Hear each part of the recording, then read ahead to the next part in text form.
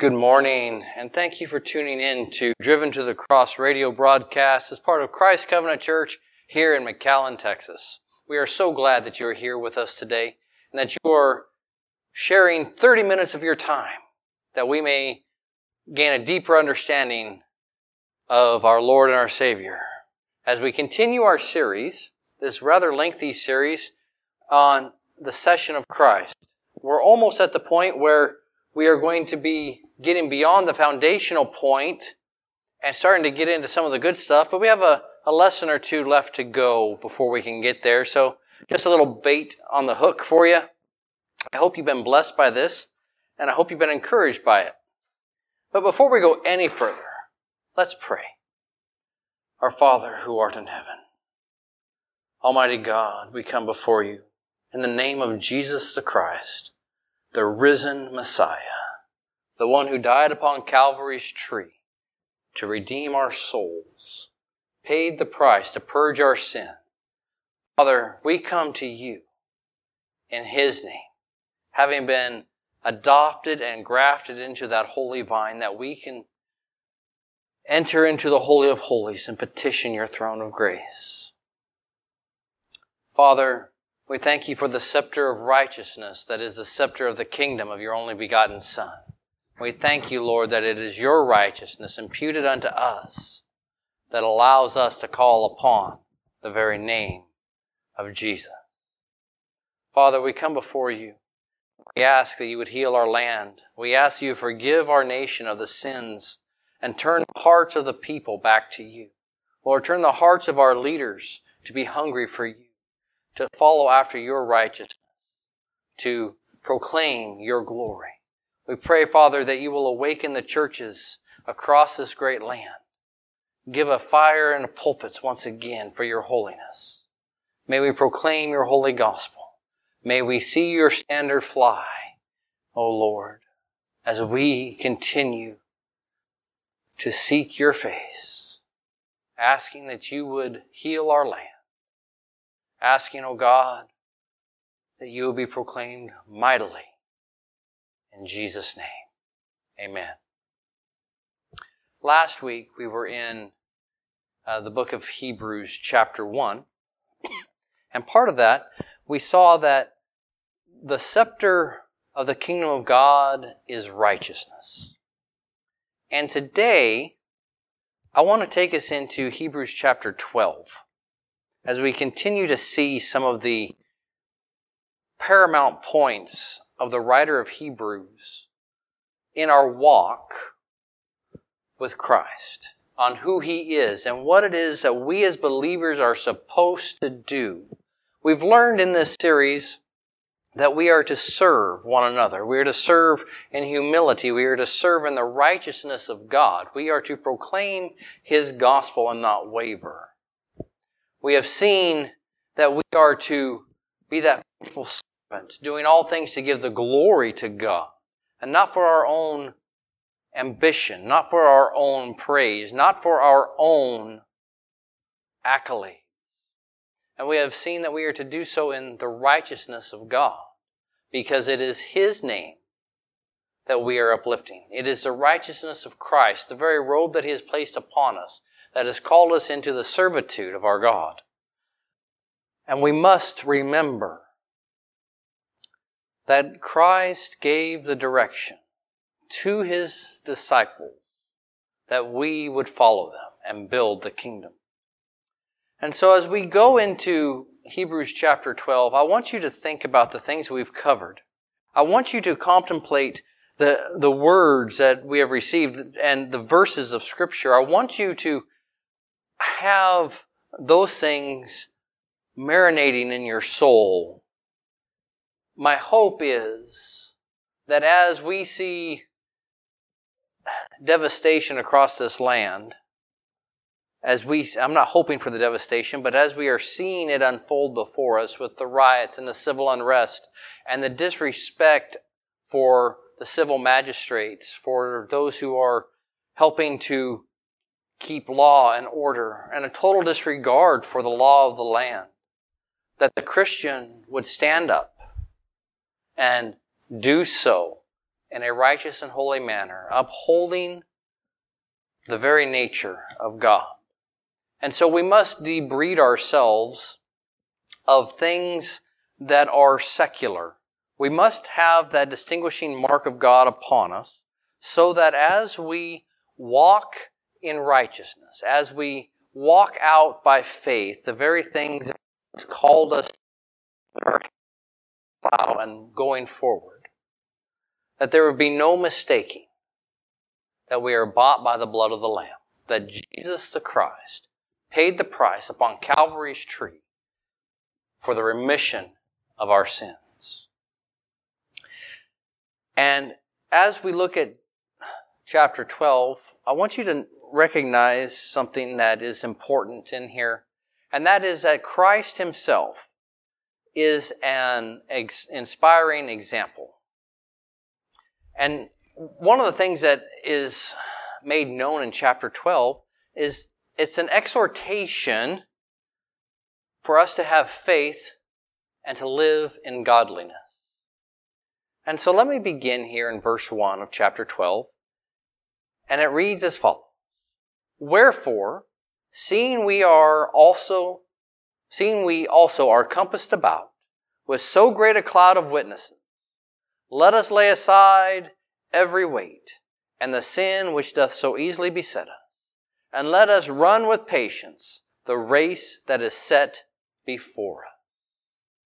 My friends, in our walk, in our endeavor to follow after Christ and to be that example, we are going to find that there are hindrances in our lives. We are going to find that there are things that attempt to hold us back, to cause us to stumble and fall. But remember, that thing where it says we are set about with that so many witnesses, my friends, I want you to take hope in something. That there are countless people who have gone before us. Countless generations of people who have gone before us that have died in the faith of Christ and have gone to be with our Lord and Savior. And what He is calling for here is to have that reminder that there are people who have gone before you, who have labored, who have sweated, who have bled, who have died. And now you have your contemporary. You have those in your church body. You have those who are friends who know that you have professed to be a Christian. And it says here that we are to lay aside every weight and the sin which does so easily beset us. My friends, this is called a sanctified life. This is a life that is set apart. We are to lay aside the very things that will drag us down and draw us away from Christ. What we are to do is to live a holy and righteous life after the manner of our Lord and Savior. We are not to be mired down, identified in the sin camp. We are not to be brought about with all the things of sensual nature. We are to lay aside all those things that cause us to stumble, all those sins that are according to Holy Scripture, and run the race that is set before us. What is that race? That race, my friends, is very simply the walk of life. We are to walk as a redeemed individual, not compromising what it is that we do. We are not to compromise the standard of Christ, because it is a standard that was given to us. We cannot attain the very righteousness of Christ upon our own volition, of our own ability, of our own will. It has to be imputed to us. We cannot fulfill the law of God. We have the grace of God. Aren't you glad that we are not bound to sin and death, that we have been redeemed? Now listen to what it says. And let us run with patience the race that is set before us. My friends, that perseverance, that's the patience. You see, you have to strive and endeavor to walk the walk of a Christian. Through the trials and the tribulations that come before you, knowing that the things that beset you, that come against you, are overcome by the blood of the Lamb. Remember, we also covered back in Romans that all these trials and these tribulations are given that we would be conformed into the image of Christ. Well, my friends, we live in a very fast-paced society where everything is instantaneous. We live in a society that if I want it now, I can go get it now. I don't have to wait. And my friends, we are a people of very little patience, and so we often struggle with the smallest things of faith.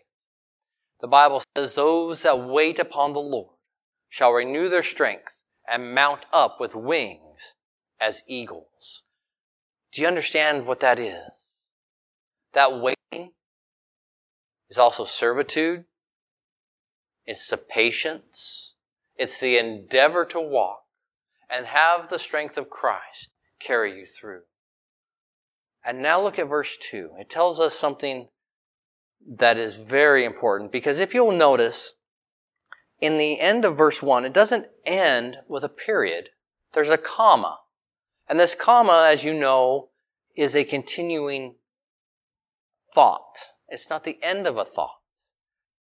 And so look at verse 2, and then I'm going to read those to you together. It says, looking unto Jesus, the author and finisher of our faith, who for the joy that was set before him endured the cross, despising the shame, and is set down at the right hand of the throne of God. Now let me read to you verses 1 and 2 together so that you can get the complete thought in this. I don't want you to try and separate this, because grammatically it's not to be separated. Wherefore, seeing we also are compassed about with so great a cloud of witnesses, let us lay aside every weight and the sin which doth so easily beset us, and let us run with patience the race that is set before us, looking unto Jesus, the author and finisher of our faith, who, for the joy that was set before him, endured the cross, despising the shame, and is set down at the right hand of the throne of God. Now, my friends, do you see how God works? We are not to look at ourselves. In this time of trial and trouble, in the time in our lives when we are being refined, in the time of our lives where we are being molded and our character is being displayed, what we see here is that we are to look unto Jesus Christ. We are to look to the one who paid the penalty of our sin. We are to look to Him that we can march forward in the assurance of the one who finished the work. Now, my friends, that should be encouraging to you, especially as you press into Christ. As you press in deeper in your relationship and understanding of Holy Scripture, this encouragement alone should be one that should cause you to shout it from the rooftops, that when God gave us a work to do, He did not leave it to our own desires. He left us the example of His Son. He showed us what we are to do. And when He gave the instruction to His apostles and to His disciples, He did not leave them without hope or guidance. It says here to looking unto Jesus. And I like that looking, because that's an active, ongoing. My friends, as we are walking, we should always be looking, actively engaged in looking unto Christ. That will help you in your walk. That will help you in your mission as a Christian, as a follower of Christ. That will help you to be actively engaged, always looking, always considering Christ, always considering the work that He did. Now look at verse 3.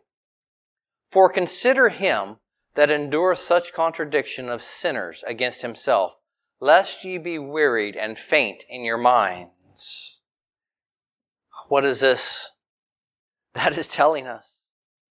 That is telling us that we are to look and consider the very suffering of our Lord and our Savior and recognize that He paid the price, that we are able to get through these trials and these tribulations that are placed before us, because when we do, and we give God the glory, we are conformed more into the image of our risen Savior.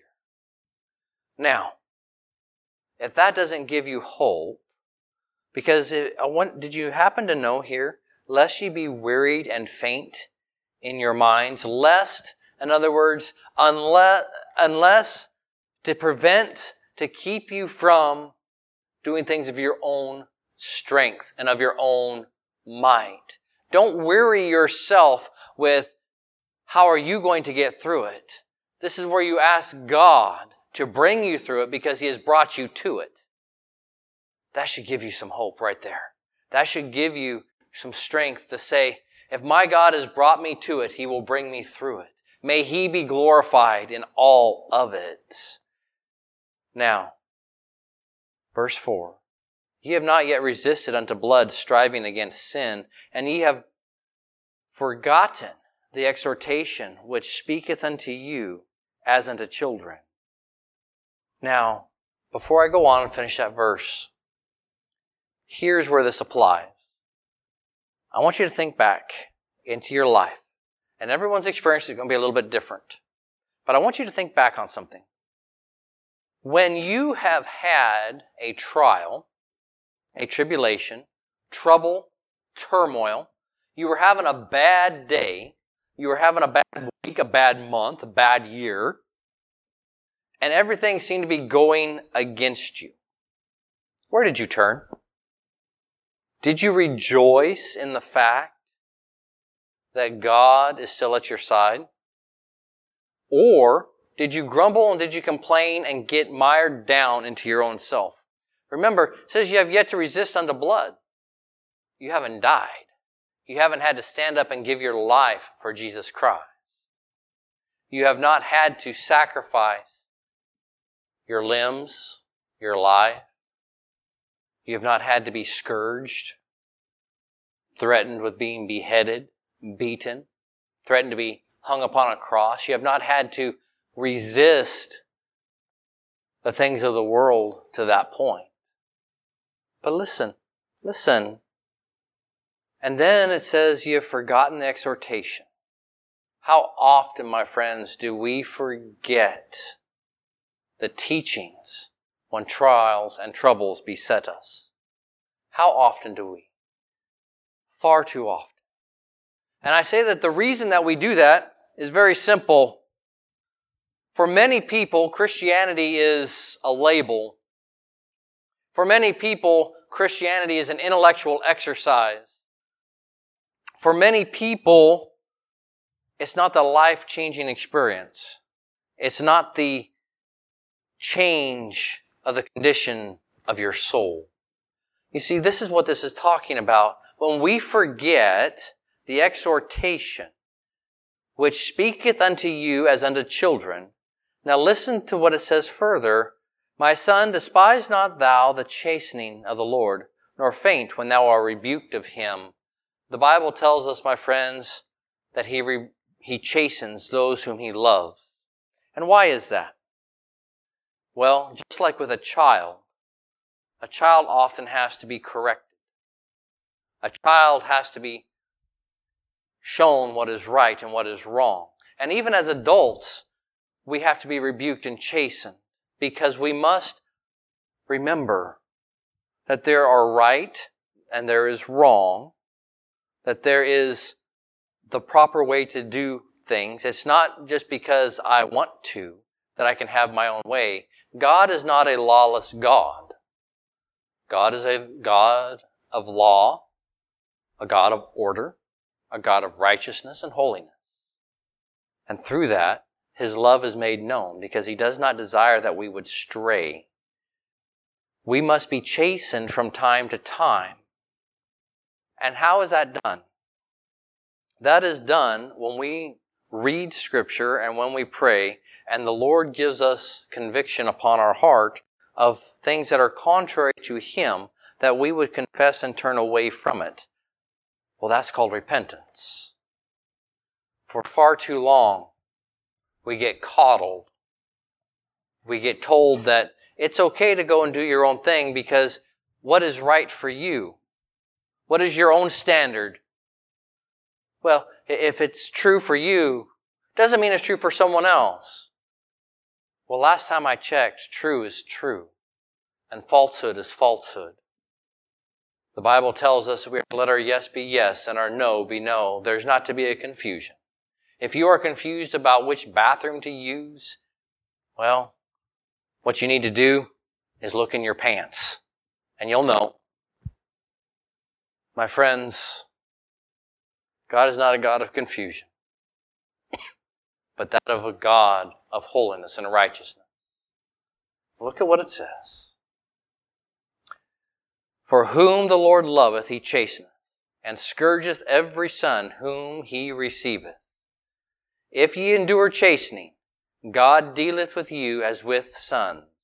For what son is he whom the Father chasteneth not? But if ye are without chastisement, whereof all are partakers, then ye are bastards and not sons. Furthermore, we have had fathers of our flesh, which corrected us, and we gave them reverence. But shall we not much rather be in subjection unto the Father of spirits and live? For verily, for a few days chasteneth after their own pleasure, but He for our profit, that we might be partakers of His holiness. There it is, my friends. There is the purpose. Remember, we are being conformed into the image of Christ. And He chastises us to keep us from the things which soil our righteous garment.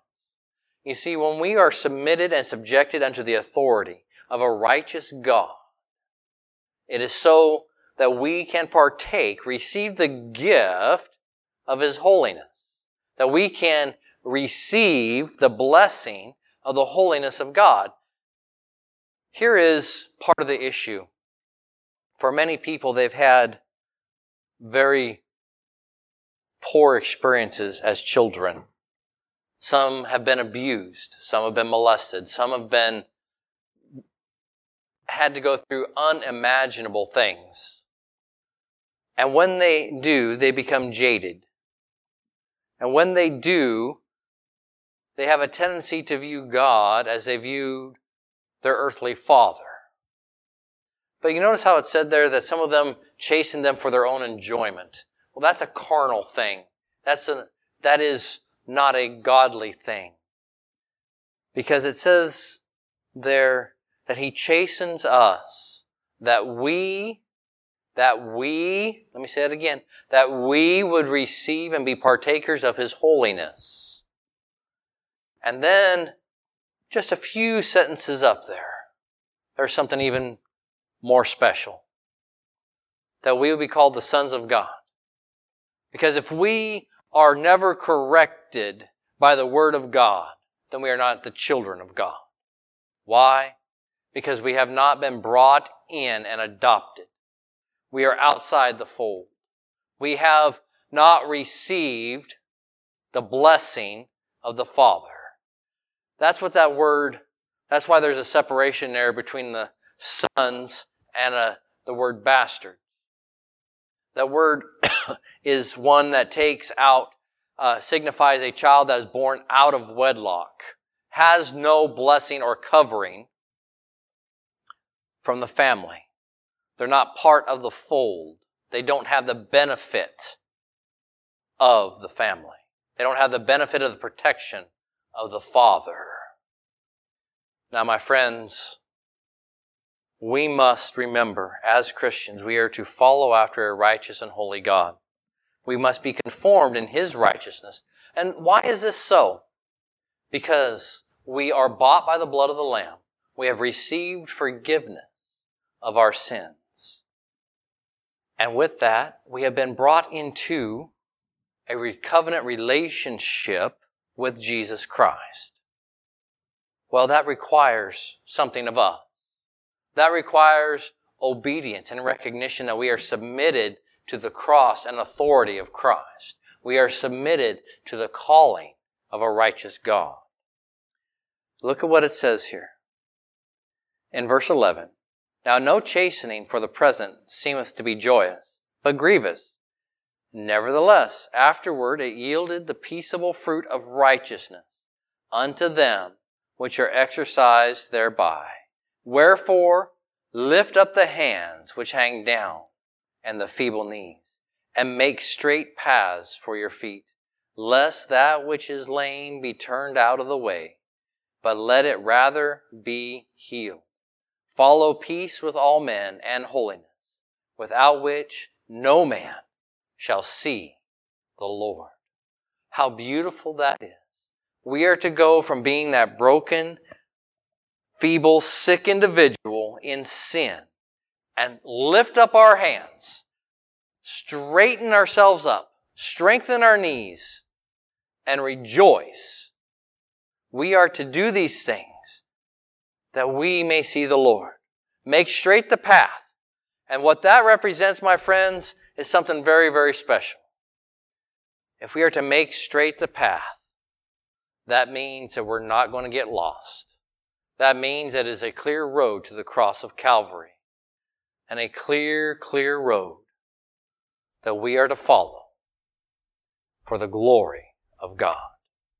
Now, my friends, I want to invite you to check out our website, ChristCovenantMcAllen.org.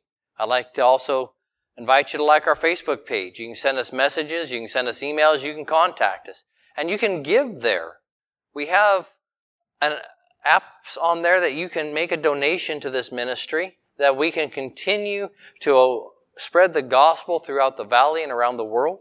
Our hope is that you would consider contacting us and supporting us, that we would continue to be a light in these times, and we'd love to hear from you. So send us an email, send us a message on Facebook, and we will do our best to get back to you in a very timely manner.